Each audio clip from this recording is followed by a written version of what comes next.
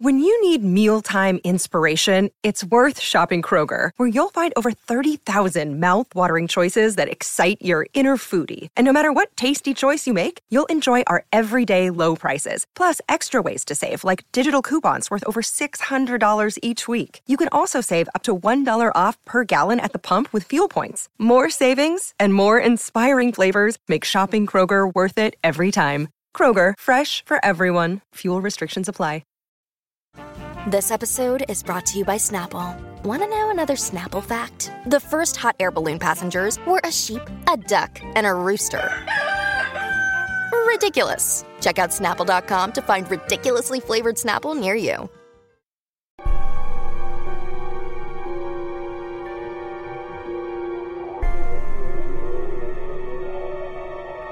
Hello, everyone. I'm Ro Rusak, and I'm a news editor at Nerdist. And as some of you might know, I'm a huge Fannibal. Today, it is my absolute pleasure to sit down with the showrunner and creator of Hannibal, Bryan Fuller, on the auspicious occasion of the show's 10th anniversary. Yes, the first ever episode of Hannibal, Aperitif, aired on April 4th, 2013, and incredibly, it has been a decade since that day. So welcome, Bryan, and thank you so much for being here. And thank you, of course, for Hannibal. Thank you for having me, and thank you for the Fannibal family. So let's step into our memory palace and take a trip back 10 years. Do you remember where you were and what you were feeling when that first episode of Hannibal finally aired? You know, it was, we were in the throes of finishing the rest of the season. So it was airing as we were, trying to finalize cuts on the last few episodes and being able to land the plane. So it was all very surreal. There was a lot of kind of press that we were doing for promotion.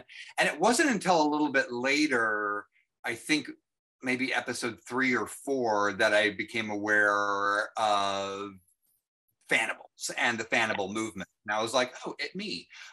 So I wasn't quite aware of it yet. And I was also, we were having such an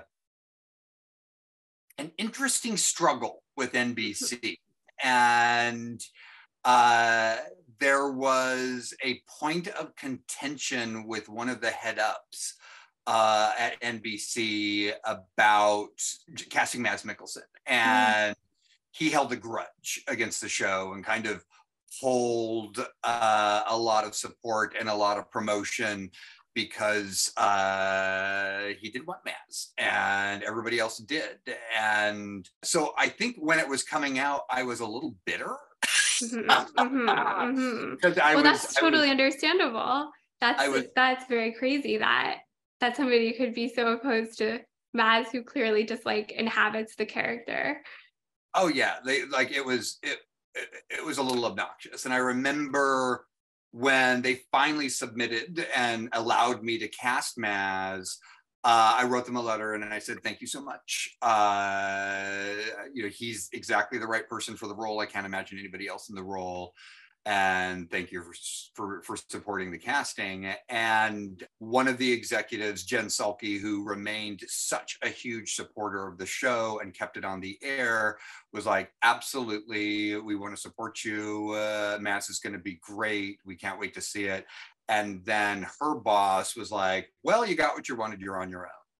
And then pulled a lot of the promotional support for the show. And so it was a very strange time because I was like, I believed in the show. I believed in the cast more than anything. So we were launching on the air with a fraction of the support that we were supposed to be getting and kind of being moved around the schedule. And they immediately ordered the James Spader show to basically, bury Hannibal in a way. They're like, okay, you're not giving us what we want, so we're going to do something else with it. And honestly, not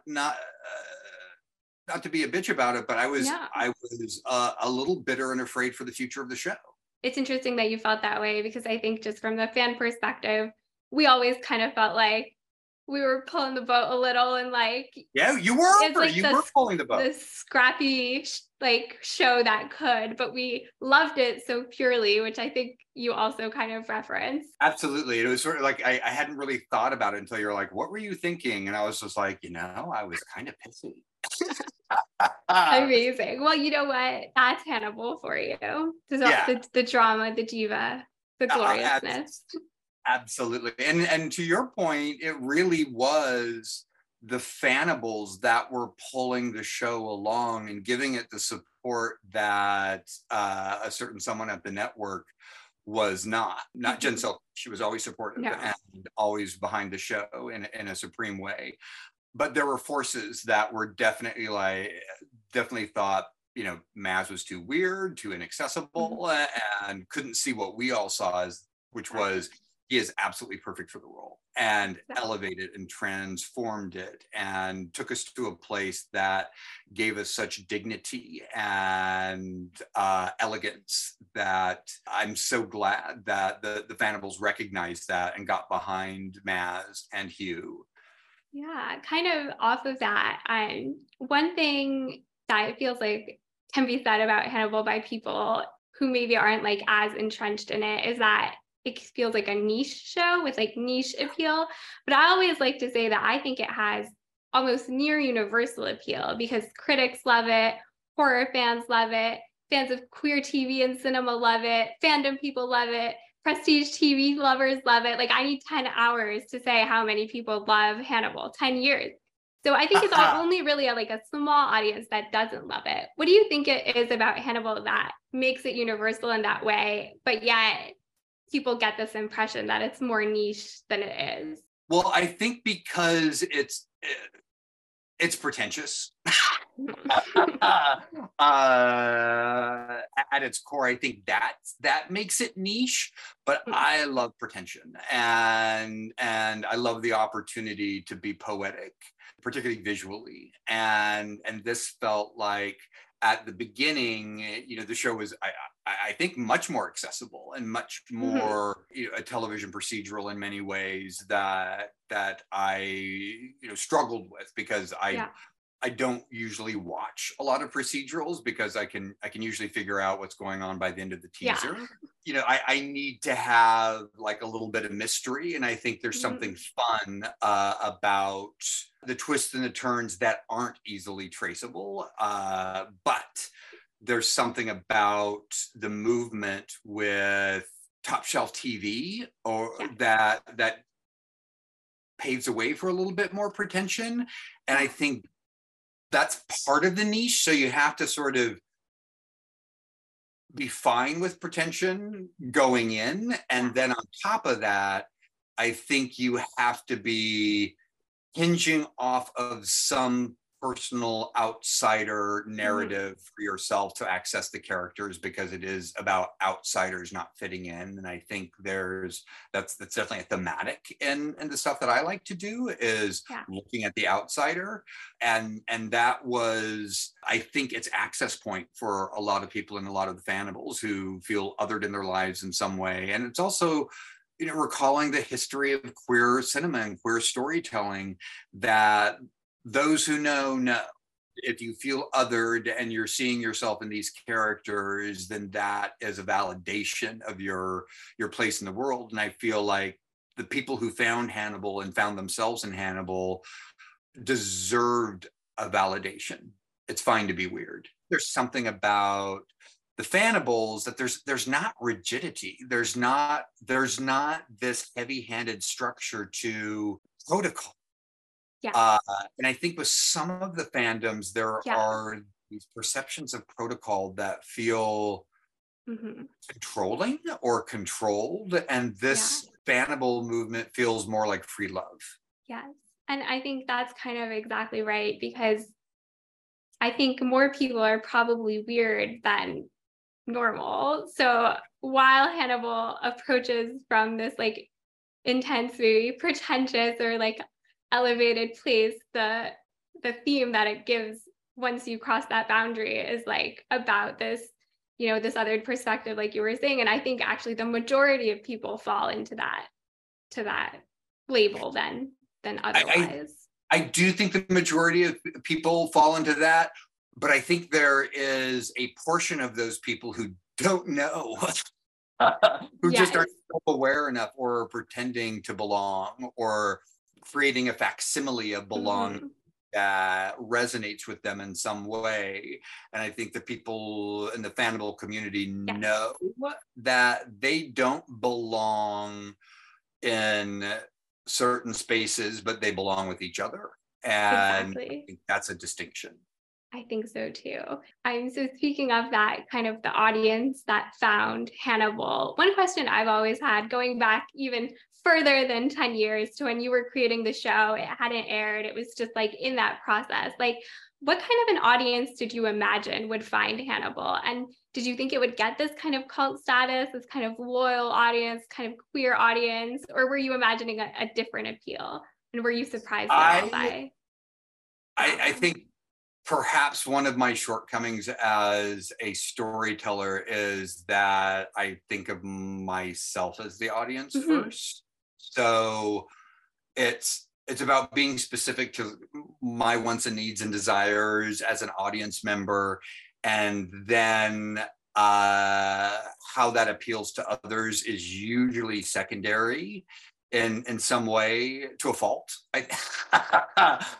Because I just think, what do I want to see, and what would engage me, and what would get me excited? And so I wasn't thinking about the bigger kind of populist attraction for the show as much as what was authentic, and what the story itself was telling me it wanted to be, and trying to listen to that, as opposed to having an agenda for a big audience. And maybe that's why, the shows I do are very niche, and they don't have big mainstream audiences, but they have, focused, dedicated audiences who enjoy the worlds. But there's something about the Fannibals that there's not rigidity. There's not this heavy-handed structure to protocol. And I think with some of the fandoms, there are these perceptions of protocol that feel controlling or controlled. And this Fannibal movement feels more like free love, finding a sense of spirituality in the narrative. And spirituality is very loosely defined in these terms. It's just sort of like who we feel we are, what is our identity, who do we imagine ourselves to be in the world. And I feel like that is something that Will Graham was doing so intrinsically in the story, is like he knew what he was capable of, but he wasn't entirely sure of who he is. And Hannibal knows exactly who he is and knows exactly what he's capable of, but he saw somebody who could see him in a way that made him feel, or allowed him to experience intimacy in a way that he never had before. And I think that translates a little bit to the experience watching it, whether you're queer or feel othered in some other way. There's access points to Hannibal in its weirdness, in its pretension, in its queerness that is a bridge to social binding that I think we've all experienced through the Fannibal movement and the Fannibal family, that I think is beautiful, and the most important thing about the show, I think. Yes, I think so too. A true legacy, really, for the 10 years that Hannibal has lived with us. Not to, belabor season 4, because we've all talked about season 4. We said what we can say, I think, about the idea of it. But when you imagine season 4, with the idea of this authenticity of the story and all of that, do you feel pulled in a specific direction if you were to give birth to it now? And does that feel different than what you had originally imagined coming off of season 3? And to the extent that you would want to share, what primarily has changed in those visions? Well, it's not so much anything has changed in terms of how I'm imagining it, as much as it's just gotten deeper.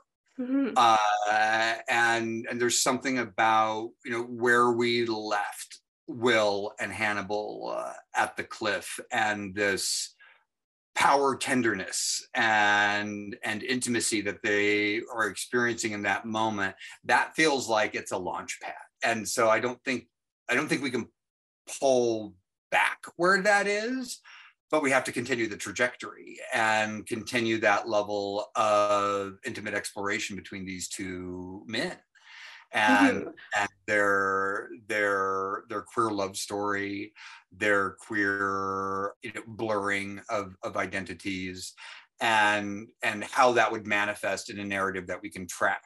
And so it's not so much an evolution as much as it is an extrapolation of what was kind of intended for, or what is intended for season 4. And all, it's funny because I'll post something every once in a while on social media of like a Hannibal flashback or something, and someone responded on Instagram. They're like, I like the first 2 seasons, but I hated season 3. And I was like, well, like that's the trajectory. we're on a trajectory. So if you didn't like season 3, you probably won't like season 4. But if you like the trajectory, you're going to love where it's going. Spending time with it and thinking about it, it does become more intimate. And I do see pathways of expressing that intimacy in ways that I think that the Fannibal family will feel validated by, and also doesn't feel like it's a cheat with the characters. I think, for Hugh, and Maz was always like game to do, like he's the devil, he's pansexual, he see like whatever is beautiful is what he's attracted to, and he kind of ungenders Hannibal's attraction, which I think is really progressive and insightful, because in the conversations with Maz talking about Hannibal, he doesn't speak of him with any sort of binary gendered identity. It's kind of, he's Hannibal. He's genderless. He is manifesting in this form in a way that the devil has chosen. And so I find that all really appealing, because there's pieces of that can start to be broken off and examined more closely. And I think Will's state of mind in season 4 is conducive to a greater fluidity than his state of mind in the previous seasons. If that, that didn't feel like word salad, but that's sort of. No, I'm with you. I love this because I love the descent into like the mythology and the opera and the fairy tale of Hannibal, where it's like, that's where the true beauty of the show lies, what makes it like nothing, like next to nothing that exists out there. So I think we're with you 100%, and definitely, I think we would all love to see that. We kind of went into it, but I just thought I would share that if you type into the Google bar, like, do Will and Hannibal, the first question that pops up is, do Will and Hannibal kiss? So, we would obviously love to give the Google an answer in the future and have that answer be yes. Well, I just did it. So it's, do Will and Hannibal end up together? Then it's, do Will and Hannibal kiss? And then it's, do Will and Hannibal die? Do Will and Hannibal love each other? Do Will and Hannibal kill together? Do Will and Hannibal date? Yes to that one. Hopefully all of the above. I think there's something about a kiss that is such a unique expression that we've kind of filtered through this heteronormativity. And when I say heteronormativity, I also mean kind of like strict gender parameters that are a little dull at this point. It's very familiar, and there's something about the transportation of a kiss. And I feel like, their lips lingered so long, hovering above each other, that once again, I don't think we can roll that back. I don't think that's authentic. I don't think it's realistic for two people to get to that moment, and if their story is continuing, to ignore that from happening. Like I can see versions of, suppression, but as we all know, with anything you suppress, it's just going to erupt louder and harder when it gets purchased. Yeah, exactly. Pun intended. That's not innuendo intent. So I think that it's fair to say that the arc of their intimacy is continuing on an upward trajectory. Love that. Love to hear about that. Okay, well, now that we're kind of in this more fanish space, you're a Fannibal, I'm a Fannibal. Let's have a couple Fannibal forward questions. And the first one I would love to know is kind of, what is your first recollection of encountering the idea of Fannibals? And what do you think about when you think about Fannibals? Like my first recollection of hearing the term, I think it was around episode 3 or 4, and somebody from NBC publicity and marketing asked if I would do a Q&A, and she was like, there is a movement in the fandom that refers to themselves as Fannibals. And my first thought was like, love a good pun. And also how I was delighted. It was pure delight to hear about it. Because it was just like, we so often work in a vacuum and we don't know if what we're trying to say is being heard. And often we don't know exactly what we're trying to say. We just know that these are an assembly of ideas, and so much is figured out after the fact. It's like, that's what we were trying to say. That's what we were following. So it isn't necessarily like this rigid intellectual agenda as much as it is allowing yourself to be pulled into the stream. Hearing about it being the Fannibal movement, it was just delight. It was pure delight. It felt like a hug coming across the phone. That NBC marketing and publicist.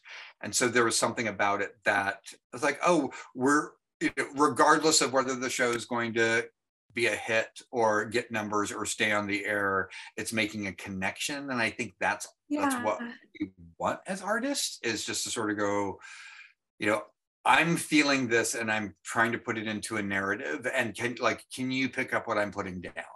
And so it felt like there were a lot of people picking up what I was putting down and showing it to me and helping me understand what the intention was. Because in a vacuum, you're never going to have that resolution of thought. And for me, it was like Hannibal said, it was like, I felt seen. So Hannibal is, of course, a fanfic in and of itself. But if you had to write a fanfic of your Hannibal, maybe in some other setting like space or college, where would you set it and who would star? I think it would always be Mads Mikkelsen. And, there were, some talks. How do you feel about doing a new Hannibal movie with a different actor? And I was like, I think that's somebody else's. The Hannibal that I'm intrinsically attached to is Mads Mikkelsen. And I feel like that we're partners in that story. Yes. If either of us are telling that story, we're side by side. And otherwise, we're not telling that story together or separately. So there's something about Hannibal being omnipresent, and also this, if we're looking at it as this kind of Judeo-Christian interpretation of the devil and seduction and clarity of oneself in light of horrific things that actually become beautiful in the process. Just for the interested, because I think this question could be interesting to everybody, but if you had to prompt season 4, like you were giving a prompt that described season 4 in 3 words, what words would be your prompt for season 4 as you envision it now? The first 3 that came to mind were lurid erotic intimacy. I love it. Fabulous. First thought theater. Well, there you go. Fannibal writers, lurid erotic intimacy. That's your challenge for this anniversary. So get to it. Get to it. In The Wrath of the Lamb, we saw a lot of connection, and we saw a quasi kind of Hanagram wedding. Hannibal was in white, they were in church, Will was walking down the aisle, but Hannibal didn't really have the tools to throw a full-on bash at the time. What, or rather whom, do you think Hannibal would want to serve at their real wedding? And would he be a bridezilla? I would imagine Hannibal wouldn't want to be a bridezilla. He would have everything so meticulously planned that it wouldn't allow for room for failure. I mean, he pulled off these crazy stunts and vivisections with so much skill that I would think that going into it, it's going to go very smoothly. At its heart, Hannibal is a show all about transformation. The key theme could, after all, be adapt, evolve, become. I feel from my own experiences that it transformed me very intensely. And from what I've witnessed, the love, community, and content of the show has transformed many other people as well, whether it was just whether it was just transforming what they thought was good TV or helping them to see something in themselves. So do you feel like Hannibal has transformed something in you? Absolutely. I feel like it has given me a greater understanding of my own needs with intimacy. It's given me a sense of community that I didn't realize could be so supportive and endearing and inspirational. I find the Fannibals incredibly inspiring. I feel like my relationship to other audience members, because I don't think of myself as a storyteller I do think of myself as a storyteller, but I primarily think of myself as an audience member who occasionally gets to put his hand on the wheels. Yeah.